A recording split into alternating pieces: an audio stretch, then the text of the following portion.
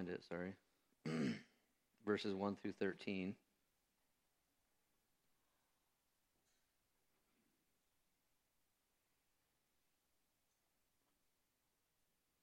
Don't you hate when your Bible just freezes up on you?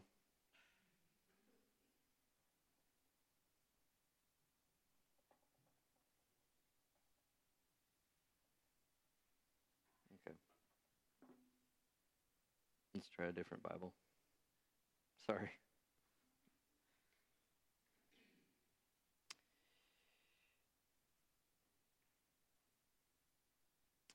Hebrews 12. Therefore, since we are surrounded by such a huge crowd of witnesses to the life of faith, let us strip off every weight that slows us down, especially the sin that so easily trips us up. And let us run with endurance the race God has set before us. We do this by keeping our eyes on Jesus, the champion who initiates and perfects our faith. Because of the joy awaiting him, he endured the cross, disregarding its shame, and now he is seated in the place of honor beside God's throne. Think of all the hostility he endured from sinful people, and then you won't become weary and give up. After all, you have not yet given your lives in your struggle against sin. And have you forgotten the encouraging words God spoke to you as his children? He said, "My child, don't make light of the Lord's discipline, and don't give up when he corrects you. For the Lord disciplines those he loves, and he punishes each one he accepts as his child. As you endure this divine discipline, remember that God is treating you as his own children. Who ever heard of a child who is never disciplined by its father? If God doesn't discipline you as he does all of his children, it means that you are illegitimate, and you are not really his children at all. Since we respected our earthly fathers who disciplined us, shouldn't we submit even more to the discipline of the Father of our spirits and live forever? For our earthly fathers disciplined us for a few years, doing the best they knew how. But God's discipline is always good for us, so that we might share in his holiness. No discipline is enjoyable while it is happening. It's painful.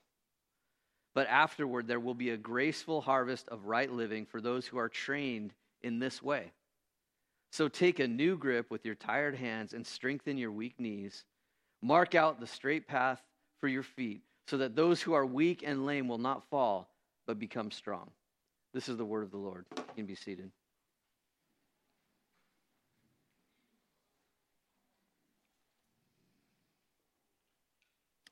So I entitled my message, "Strengthen the Things That Remain."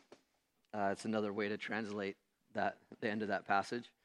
And also, there's a song that I love called "When You're Gonna Wake Up" by Bob Dylan. Maybe you've heard it. It's kind of old-ish.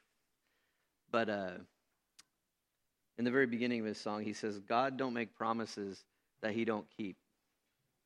You got some big dreams, baby, but in order to dream, you got to still be asleep. When you going to wake up? When you going to wake up? And when you going to wake up and strengthen the things that remain?" So it's kind of this is sort of a self-regarding, introspective sermon today, so forgive me for that up front.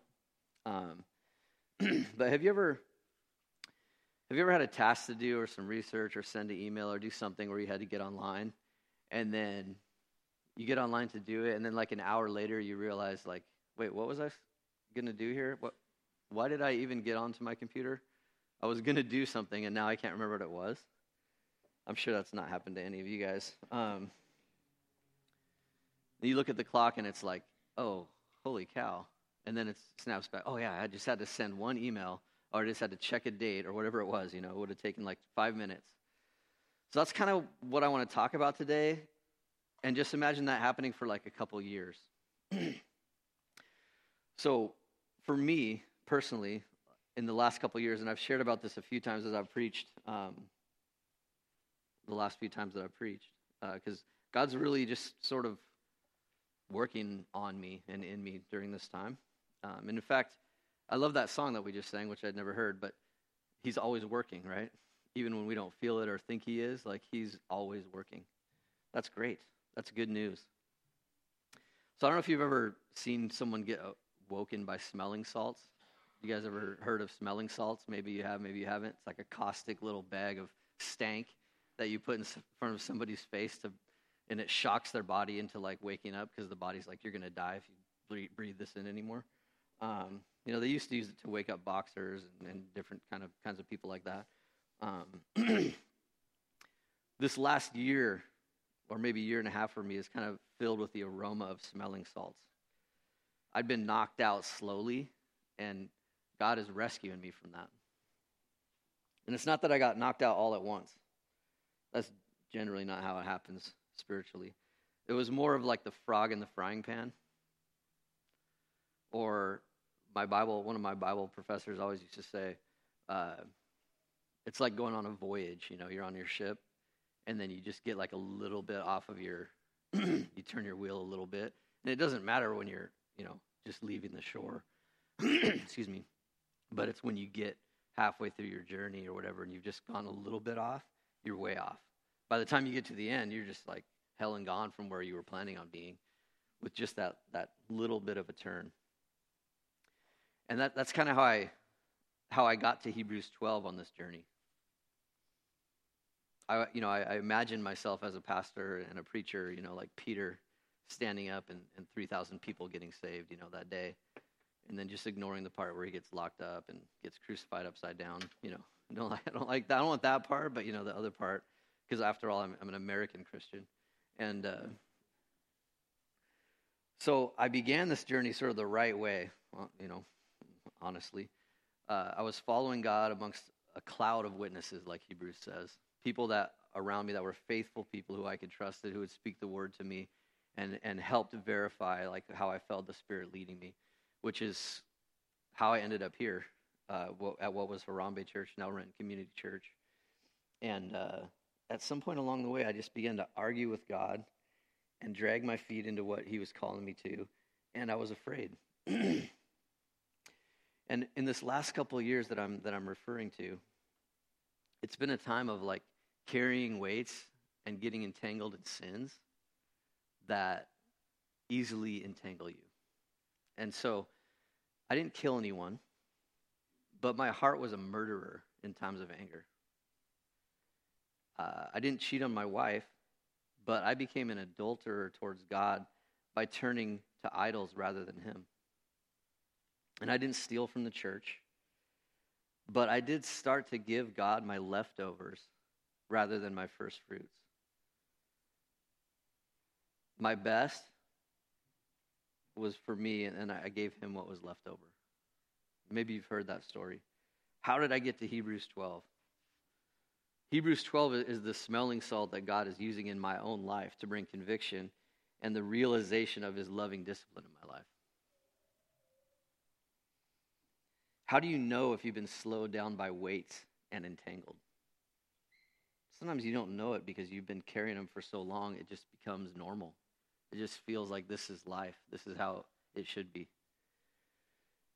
Sometimes it happens fast in our culture, but mainly in our culture, carrying extra weight and getting entangled in sin is a lifestyle. So I want to ask 3 questions today in this passage and reflect on these things. And I have a couple answers, and then I don't have an answer. So my 3 points are 3 questions. Number 1, how did we get here? And this is the struggle against sin. Point number 2 is, where is here?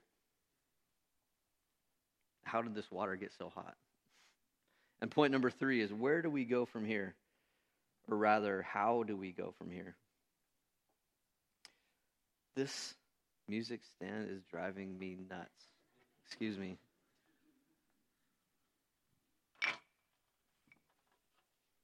Caleb has his nice music stand in the office. I forgot to grab it. I got the ghetto version. Every time I push on it, it's like going lower. I'm used to preaching on Mike Gunn's old pulpit that was like up here, So now I'm like all out of sorts.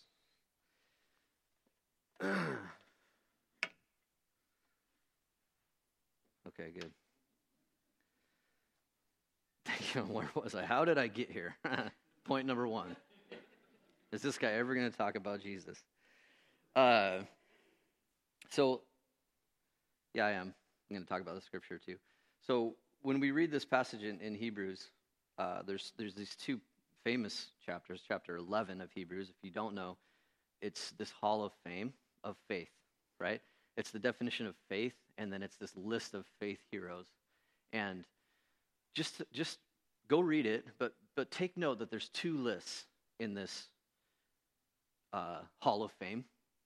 The hall of fame is like the people that just killed it, right? Like, this guy did this, and he had this many yards and this many catches and whatever's, you know. And then, like, in the hall of fame of faith, you would expect, oh, this guy had this many churches and this did this many miracles and whatever, right?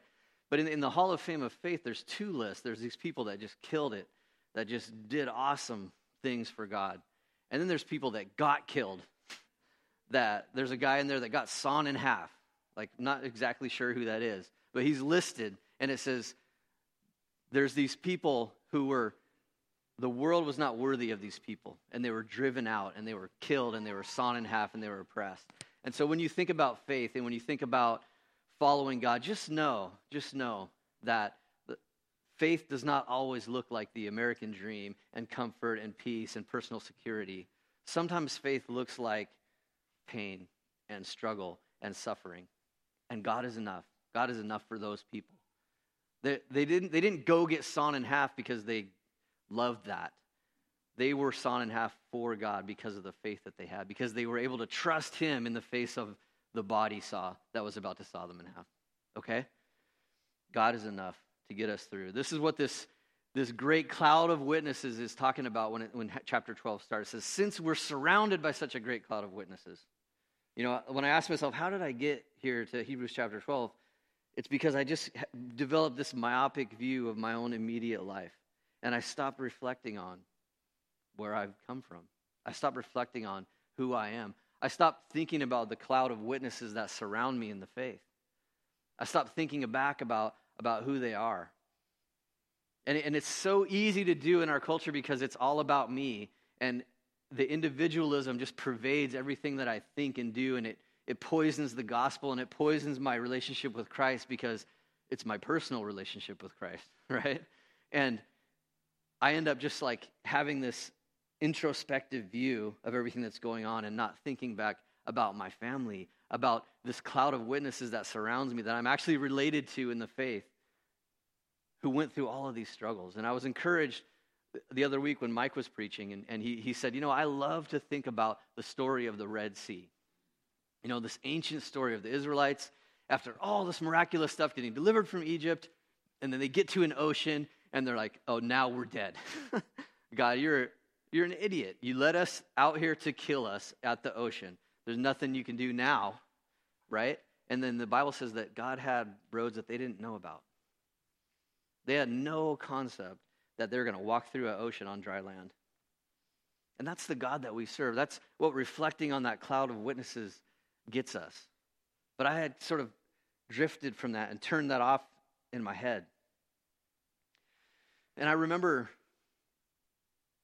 at different times asking God. I remember praying, walking here when we used to live in Renton, and praying and asking God to help me with things and saying, Jesus, would you help me with this situation? And then it would come to my mind that it's something that I like studied and I knew all about. And then I was thinking to myself, like, what is my problem? Is it really knowledge, or is it cowardice that I'm not addressing the situation? Like, why am I praying about this? And it was I feel like God was maybe saying too, like, why are you praying about? Like, I already equipped you to do this. I've already put you through this, and this is like my perennial failure. Like the fact that it's like if I just know it, that's good enough, right? If I've just studied it, if I just have the knowledge of whatever it is, whatever discipleship thing or scripture or thing, truth of the faith, it's good enough just to know that it's true, right? Rather than actually try it out and live it out and put it into practice and see if God is really true. That's where I fall down. In a sense, I'm a paper tiger, if you've heard that terminology. You know, those are the guys that learn kung fu from books, and then they go out and try it out. It's hard to really learn that stuff in a book. It's hard to really just take the knowledge, take classes, to get trainings, get all this information in your head without going out and trying it out, without giving it a shot. So these Hebrew people, in much the Hebrew people, the people that were the recipients of this letter to the Hebrews, in much the same way, has had some different struggles as well. And this chapter 12 is addressing them after encouraging them in the faith. It's also addressing some of the issues that they're facing. One of the issues they faced that's addressed earlier in the book, in chapter 5, verses 11 through 14, the scripture says, "About this we have much to say, and it's hard to explain, since you have become dull of hearing. For though by this time you ought to be teachers, and you need someone to teach you again the basic principles of the oracles of God, you need milk, not solid food. For everyone who lives on milk is unskilled in the word of righteousness, since he is a child. But solid food is for the mature, for those who have their powers of discernment trained by constant practice to distinguish good from evil." It's interesting, the definition of the mature, those who have their powers of discernment trained by constant practice to distinguish good from evil, right? It's almost like you could be like a really smart baby and have it all up here, but you have not been trained by constant practice to get off the bottle and move on to the barbecue. This is where I find myself so much of the time. I get frustrated with myself or with others because I think, well, you already know this, right? Like, I've heard you say these things. I know that you have them in your head, and I just assume, even though I don't always do the stuff that I know, that, of course, other people would just do what they know. And that's sort of a problem in our whole society, right? Education makes you morally a better person. So everybody needs to go to college because they're just going to get better. Like, if you just know, you're going to do it. And it's like, why do nurses have smoke breaks in a hospital then? Like, when I go walk through the hospital and there's like 5 nurses standing outside smoking cigarettes, I'm like, have you heard? I mean, do you know that's bad for you? Yes, they know. They know better than me. That doesn't help us. Just knowing something is a start. It's part of it, right? Another challenge that these folks were facing was straight up persecution for following Jesus. The brutal consequences on their lives at that time. In Hebrews chapter 10, the scripture says, "Recall the former days when you were enlightened, when you endured a hard struggle with sufferings, sometimes being publicly exposed to reproach and affliction, and sometimes being partners with those so treated. For you had compassion on those in prison, and you joyfully accepted the plundering of your property, since you knew that you yourselves had a better possession and an abiding one. Therefore, do not throw away your confidence, which has a great reward, for you have need of endurance, so that when you have done the will of God, you may receive what is promised." These saints face stuff that I could only imagine and that I'm afraid of because they follow Jesus in their culture. It's almost like their culture was saying to them, when you look at the context of Hebrews, it's like, it's great for you to be religious, just kind of tone it down and do it like this. Put it in this little box and we'll be straight. But if you keep talking about this stuff, if it keeps kind of encroaching on reality, we're going to get you. We're going to kill you, beat you up, throw you in prison, take your stuff, whatever it is for following Jesus, right? These guys, think about this for a second, like the plundering of your property. I think about how much my property is attached to my heart in this life, honestly. Like, would I give up my house because I had to decide between following Jesus and having property? And I even think about, I'm just talking about myself, okay? I even think about the way that I'm thinking about the future, right? Because the American dream is you work hard, you get a house, you get property, you save up, and then you have this house that's sort of like an investment that you've made over all these years, and then you can use that toward retirement or whatever, for yourself, and then hopefully get, retire as early as you can so you can do whatever, and just live some sort of, profligate life. I don't know, what retirement is supposed to be about in the American dream.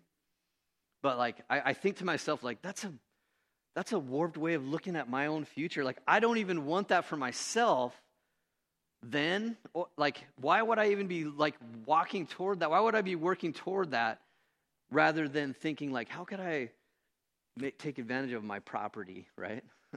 of the assets that I have to like create a space for God's people to flourish, like create like an opportunity for me to teach, or for me to have a place for other people to live with me, or something like that. Like I don't have any answers right now, right? But I'm God's like really hammering on me and helping me to try to like open up my eyes to some of the trajectories that I was just sort of drifting down in our culture just because I'm from here, right? And God loves me too much.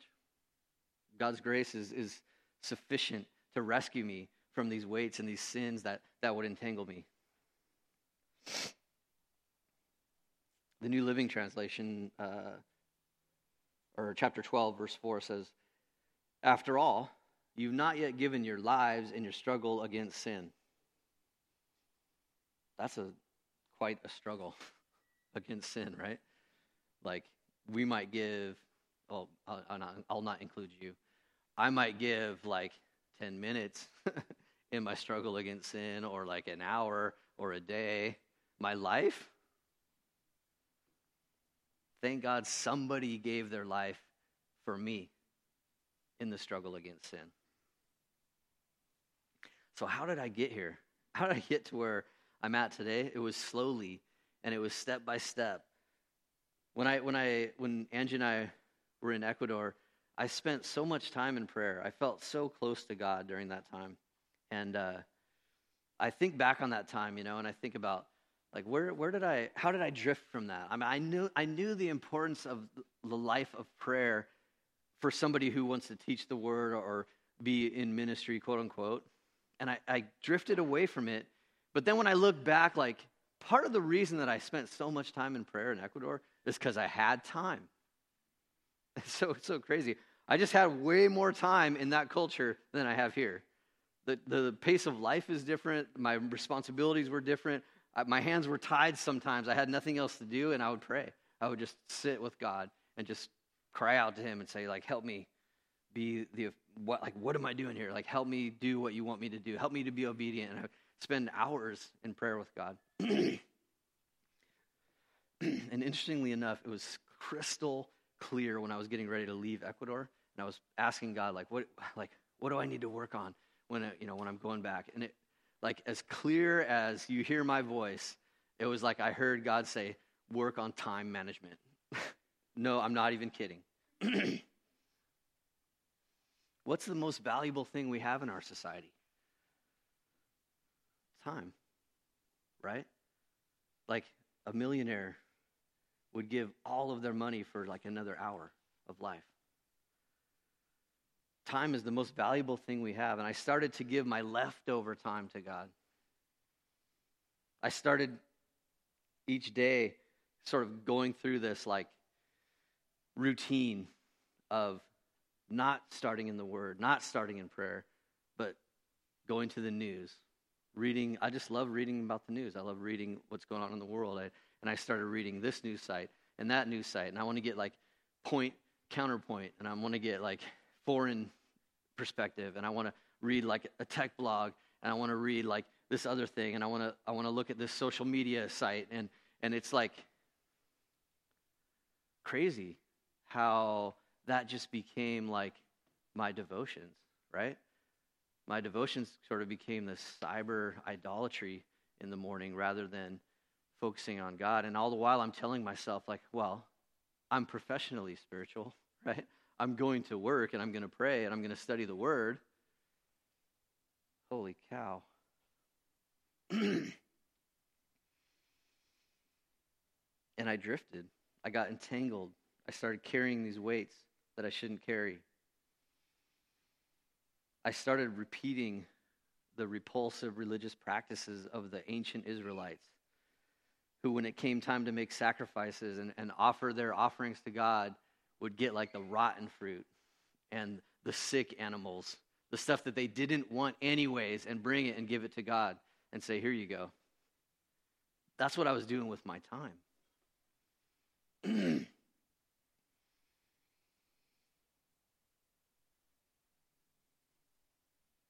But God loved me so much that he gave his only Son, that whoever believes in him will have eternal life.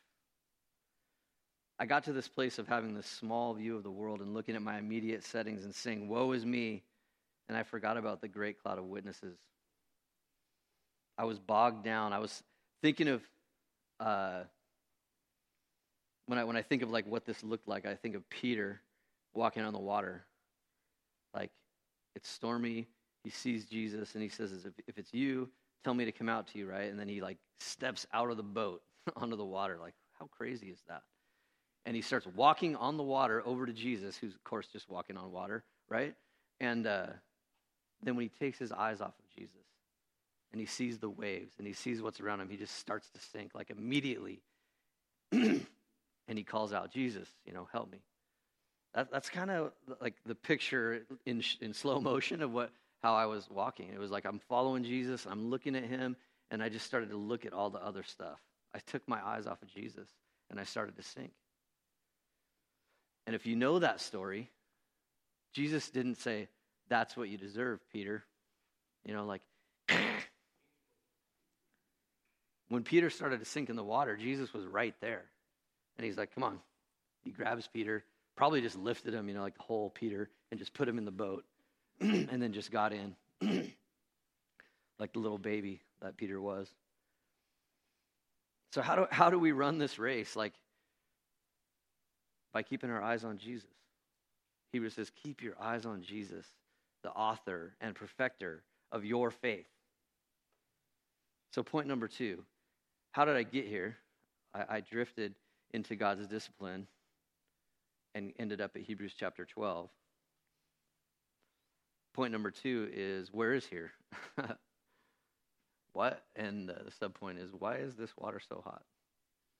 Because it's not like I just jumped in the boiling water, right? I just didn't jump into the hellfire and be like, yeah.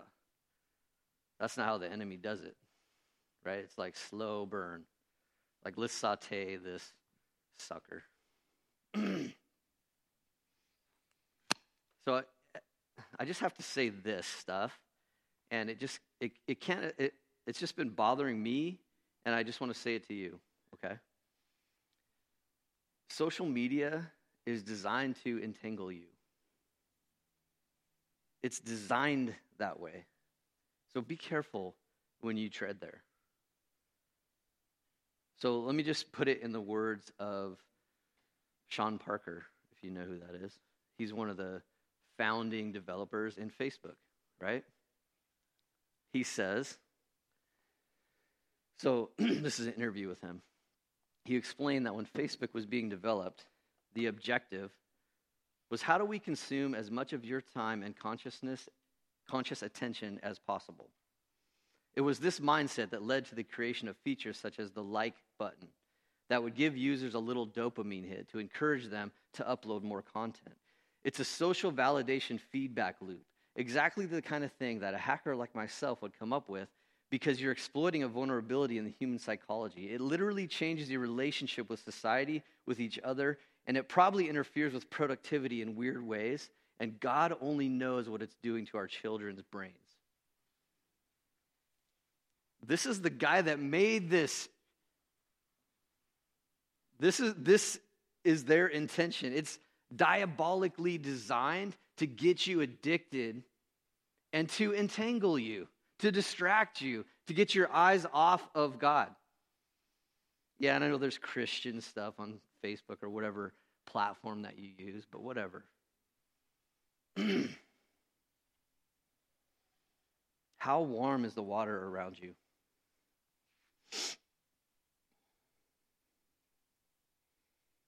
I've honestly been through a ton of change in the last 2 years, and I'm convinced that it's God's grace to discipline my sinful habits and rescue me because he loves me. In fact, discipline is love. Discipline is an expression of love. As a parent and as the perfect parent, God himself, when he disciplines us, it's because he doesn't want us to keep going that way. It's because he wants us to grow or to be corrected in some way. When I would discipline my children, it's because I don't want them to go in that way. Don't put your finger in the light socket, right? That's a simple one.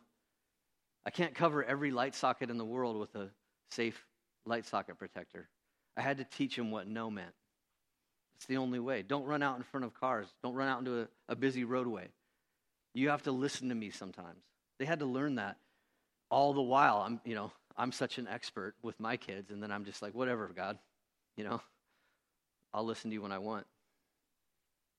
Like, I am a child to God. I am a toddler compared to God. Like, I should listen to him. And I'll just at the risk of offending you, so are you. God's smarter than you. God has a better plan than you have. God has a better way than the way that you think is right. As I've followed God, the plans that I've laid in following God never really worked out the way that I foresaw they were going to work out, but they worked out in a totally weird, different way that was better. That's what God does. He takes you to the edge of an ocean, and you think, I'm dead, and then he works out this weird way that you never could have thought of, and you walk across the ocean that then conquers the enemy that's chasing you. Wow.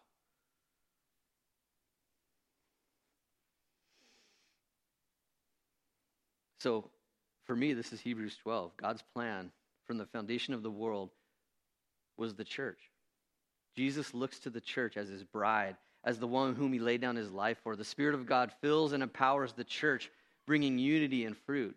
And God loves you, the church, too much to let you have a pastor who's faking it and who's professionally spiritual and who's like a whitewashed tomb. Oh, yeah, I'm doing great. Everything's fine. Like, oh, I'm all spiritual. God just said, no, I'm not going to let you keep going down that road. I'm just going to become like a Pharisee, and then just go off the deep end. God pulled me out of this diminishing orbit, and he's disciplining me, and it hurts. And I know more than ever that he loves me. So where is here? Where is here for me? For me, and I shared this with our elders, this is no whatever secret. I'm being crushed in many ways. I'm being stretched. I'm being challenged to give God my first fruits and not my leftovers. God is trying to rescue me from that gross lifestyle of thinking that all my agenda is so much more important than spending time with him. Study the history of people that followed God and listened to God, and it's so funny the way that Christian historians write about people like Martin Luther, what's that cat's name? Wesley, John Wesley. He started the Methodists, right? Wesley, that's the guy. I remember reading about Wesley, and I was reading this story because Wesley was like a Christian, right? And he's like, I'm a Christian, I'm a missionary, I'm going to go over to the U.S. of A. and save the native, Americans and help them learn how to be English and then, teach them about Jesus. And so he came over here, by his own admission, not a Christian, to try to Christianize the Indians. He didn't even know what salvation was until he went back to England and got saved and became a true follower of Jesus. You can read his story. But people write about how effective this guy became in following Christ. And then there's side notes in these people's lives, oh yeah, by the way, Wesley would, sometimes stay up all night praying, it's kind of weird. And people just thought, that's odd, what? It's just, why was he so effective? I don't know, maybe because he stayed up all night praying quite a bit of the time, right? Martin Luther famously tells his students, oh man, I've got so much to do today, I got to pray for 3 more hours. That just would kill my brain in my former state of mind. No, I have so much to do today, I can't pray even for 1 hour or 3 minutes. I've got to do all this stuff. I got to carry all this weight. I got to make all this stuff happen. I got to just turn my back on God. Could you actually get more done by praying longer in a day? I think you could. And I think it's happened in my own existence, in my own life. I've had evidence of it before I started to drift from it, and I have evidence of it again. It's so true. These guys that were super effective, take Jesus, for instance. This cat often went away by himself and prayed all night. And the disciples are like, all right, man, we're going to bed. Do what you got to do, right? And then when he says, come pray with me, they're falling asleep, and he's getting ticked at them. Come on, you guys can't even stay up. Pray with me when I'm about to get killed. I'm telling you guys, I'm about to get killed. We're going to die with you. No, you're not. And I know it. I knew it, right? I knew it. And I would tell people, Martin Luther used to play 3 hours when he was busy, and all the while I'm not. Idiot. So God's rescuing me. God's saving me from my own idiocy. Hebrews chapter 12, verse 5 through 7 says, "Have you forgotten the exhortation that addresses you as sons? Do not regard lightly the discipline of the Lord, nor be weary when reproved by him. For the Lord disciplines the ones he loves and chastises every son whom he receives. It is for discipline that you have to endure, and God is treating you as sons." When God started to help me see, like, I'm not going to let you keep going that way. Like, you're just going to spin your wheels until you come back.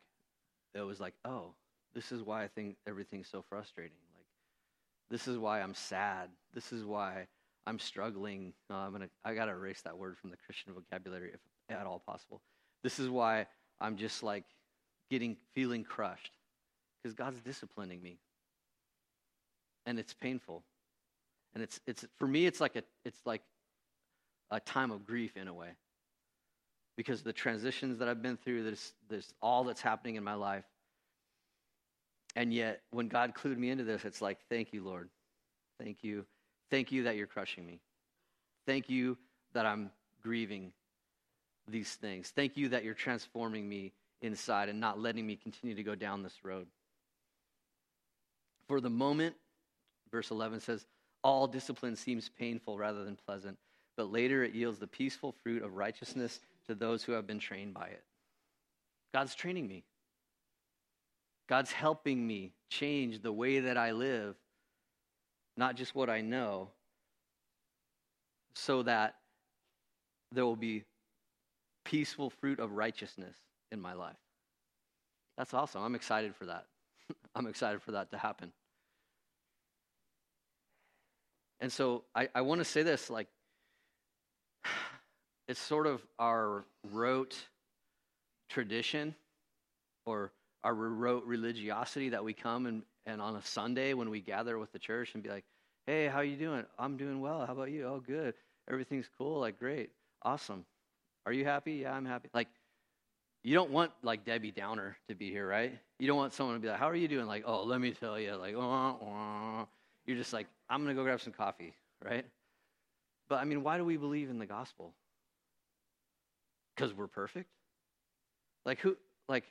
People that need Jesus are people that are not perfect. People that need the gospel are people that don't have everything figured out. People that are saved by grace through faith are not people that are making themselves right with God. So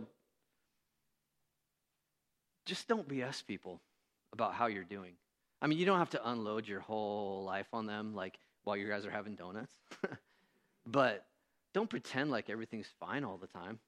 It's sort of just like a gross religion, like this is what like people from the outside look at the church in our day and age, and they're just like happy hypocrites that hate gay people, right? Like, because they think like we think that we actually live up to this false standard. The standard for us is Jesus. That's the standard. If you want to live up to God's righteousness, be perfect. That's God's standard. Go ahead. Be perfect like God is perfect, okay? You can't do that. The only thing you can do is throw yourself on Jesus and say, save me, Lord. Like, I can't be perfect. I'm not perfect. I need to be transformed and grow. I need help. And in fact, Jesus himself gave us this group of people, this cloud of witnesses, to help us with that reality. So when you come into church, you don't have to be perfect. You don't have to get yourself right. You don't have to pretend like everything's fine. Let people know what's going on. Let people know where you need prayer, where you need help, where you need to grow. And it might be like, I need help getting my car started, right? I need help with some practical, real thing. This is why the Spirit unites us as a body, as a family, to be able to care for one another. And let me say this, like about my journey right now. I don't expect a microwave miracle, a quick fix on my heart. Sometimes when you walk down a road, it takes you a little while to turn around and head back out of that road. I know that God can instantly deliver and transform me. Like, I have no doubt. God could just, like, whatever, turn me into whoever he needs me to be. But that just doesn't seem to be his way, his timing. He seems to work in people's lives through their stories and through their interactions and as they grow and interact with people. And so I trust that God initiated this process in me. The author and perfecter of my faith is working this in me, and it's going to take a while. So how often have you considered that God can discipline you?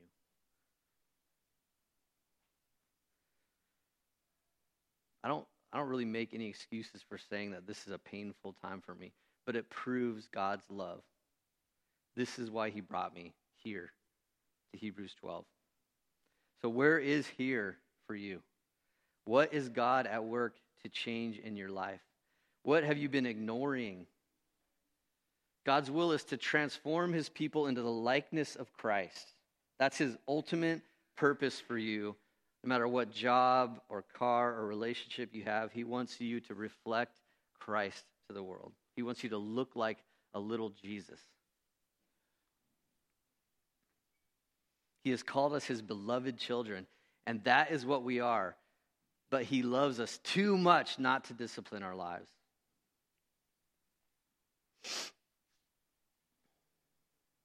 So where do we go from here? Or rather, how do we go from here? We have to understand who we are. Am I putting my trust in Jesus? Have I received the salvation promised in his name because I'm trusting him? We talked about this in our class a couple weeks ago. Some of you guys were there. Salvation is not an emotional reality. It's not an emotional experience. It's not validated by emotion. Let me say it that way. The salvation of God is his grace poured out into your life. And it might be accompanied by emotion sometimes. It might not. I remember we were talking about the reality of the gospel. And I remember as a little child, the gospel to me was, say a prayer and you won't go to hell. Like, Jesus will rescue you from hell. And I prayed the prayer as a youngster, and then I began to reflect and think, like, did it work? You know, like, was I supposed to feel like a zap or like a like something's supposed to happen here, you know? So I prayed it again, like a couple times, like thinking to myself all the while, like, did it work? You know? And then it would kind of come back like, well, it says it works, you know? Like, it's God's promise to me. It's not based on us. The gospel, the good news of Jesus is that he's saving people. That if you're listening to me today, God is inviting you to trust him, to put your faith in Jesus' righteousness, and you receive it as your own. Like Jesus says, here, I'll swap you. Your messed up life, John, your laziness, your whatever it is, you know, you guys fill in the blanks, you can fill in the blanks. I'm going to take all that from you, John, and I'm going to give you my perfect obedience. And I'm going to hide your life in Christ. And that's all by faith. I'm just trusting him in that. I trust that Jesus' righteousness is mine because of what he did on the cross. That's it. His blood covers my sin and washes them away.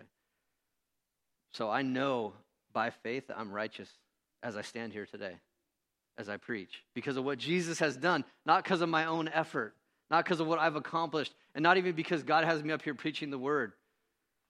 That makes it even worse sometimes. We have to understand who we are. Faith comes by hearing, and hearing by the words of Christ. The scripture can build our faith. We can reflect on those who live lives of faith and draw encouragement from this great cloud of witnesses. Spend time. Go back and read Hebrews chapter 11. Like, do I have faith? Like, go read that. Be encouraged. Be strengthened in that. And we know, most importantly, as we read about these heroes, both those who were victorious and those who were not victorious in our, world, they all point to Jesus. They all typify and point to the one who was coming, to the one who was going to come and be destroyed on our behalf, the one who was going to come and win the greatest victory of all time by losing and being murdered in the eyes of the world. Jesus transformed the world, and he's still doing it through us. It's amazing, this great cloud of witnesses we have. We can be encouraged by Paul's stories in Acts. We can sit at the feet of Jesus and listen to the parables in the Gospels. All of this helps us strip off every weight that slows us down, and especially the sin that so easily trips us up and lets us run with endurance the race that God has set before us. We do this by keeping our eyes on Jesus, the champion who initiates and perfects our faith. Jesus, the author and perfecter of our faith, gave his life not so that we could have an emotional experience or an intellectual assent to some truth, but so that we could be made right with God by grace through faith. And we become his masterpiece together. The scripture says, and you've become God's masterpiece. But it means to say, y'all have become God's masterpiece. It's not just your personal relationship with Jesus that is God's masterpiece.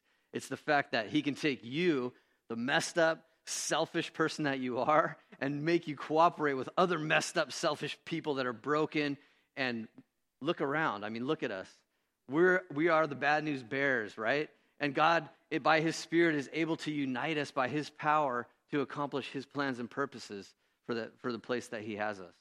That's an amazing miracle that God is doing in the lives of ordinary, messed up people. And we get all of that by faith. We get invited into the family of God by faith.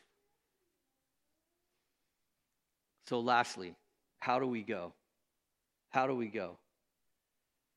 It says, the scripture says, patient endurance under discipline. Together. The scripture is always you plural. It's never like you individual most of the time. It's almost always, let me say it that way. It's almost always you plural. It's almost always talking to the church, to the people of God together. Hebrews says in chapter 12, verses 12 and 13, so take a new grip with your tired hands and strengthen your weak knees. Mark out a straight path for your feet so that those who are weak and lame will not fall but become strong. Make a plan to get disentangled. Throw off the weights and look to Jesus again. It's not saying to you, hey, go do more religious stuff. It's saying, what are you looking at? Where's your focus in life? Is it on Jesus, the author and perfecter of your faith, or have you been distracted? This is such good news for us. We look to Jesus, and by faith alone, we're justified. By faith alone, we are sanctified. We grow up in him. This is the good news that we get power for new life by the Spirit and by faith in Christ. Jesus is all, in all, and it's his great power which works within us. So when the scripture says, strengthen the things that remain, like, well, if it's all Jesus, why don't I just sit back, right? The scripture says in Colossians chapter 1, 29, Paul's talking about his struggles for the church, and he says, that's why I work and struggle so hard, depending on Christ's mighty power that works within me. It's Paul working so hard by faith because he knows that God is going to work through him. So when the scripture says strengthen the things that remain, like God's going to give you the strength that you need. God's going to give you the ability to lift up your eyes. In fact, this morning he's inviting you to lift your eyes up to Jesus and refocus on what's really important in life. He has a plan and a purpose for you to become like Christ. But it's hard to do when you're not looking at him. So how do we go forward? How can we become the teachers that we ought to be, like Hebrews says?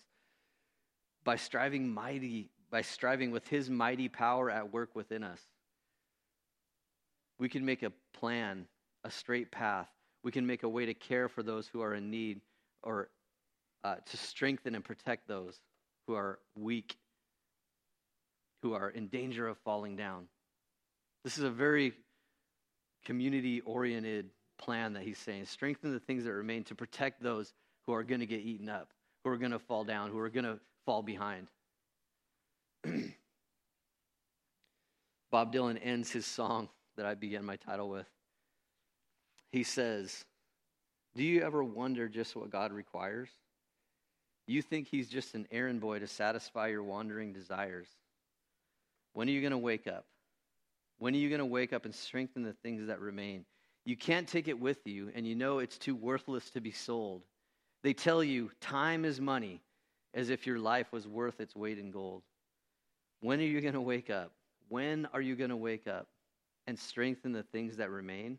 There's a man up on the cross, and he's been crucified for you. Believe in his power, and that's about all you got to do. When are you going to wake up and strengthen the things that remain?" So I want to pray right now with you, and I want to encourage you to pray right now. And I want to just ask you to pray, lifting up your eyes to Jesus. I don't mean literally. If you want to do it that way, that's fine.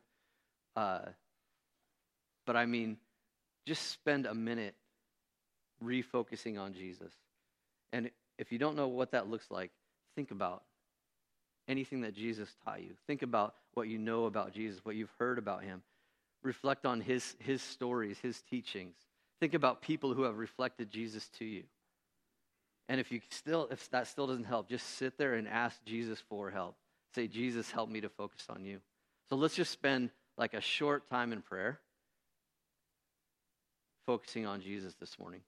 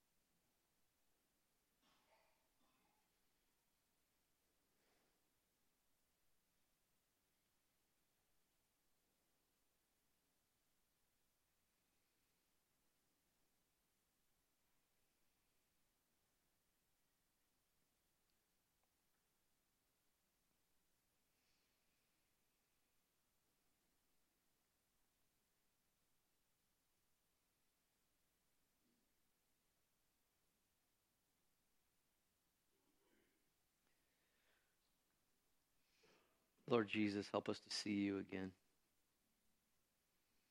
Lord, create in us clean hearts. Renew right spirits within us, Lord. Take not your spirit from us, Lord.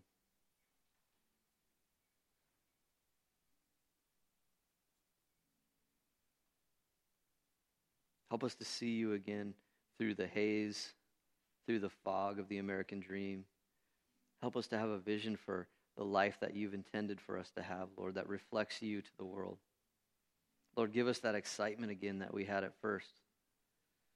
Restore to us, Lord, the joy of our salvation. And renew your spirit within us. In Jesus' name.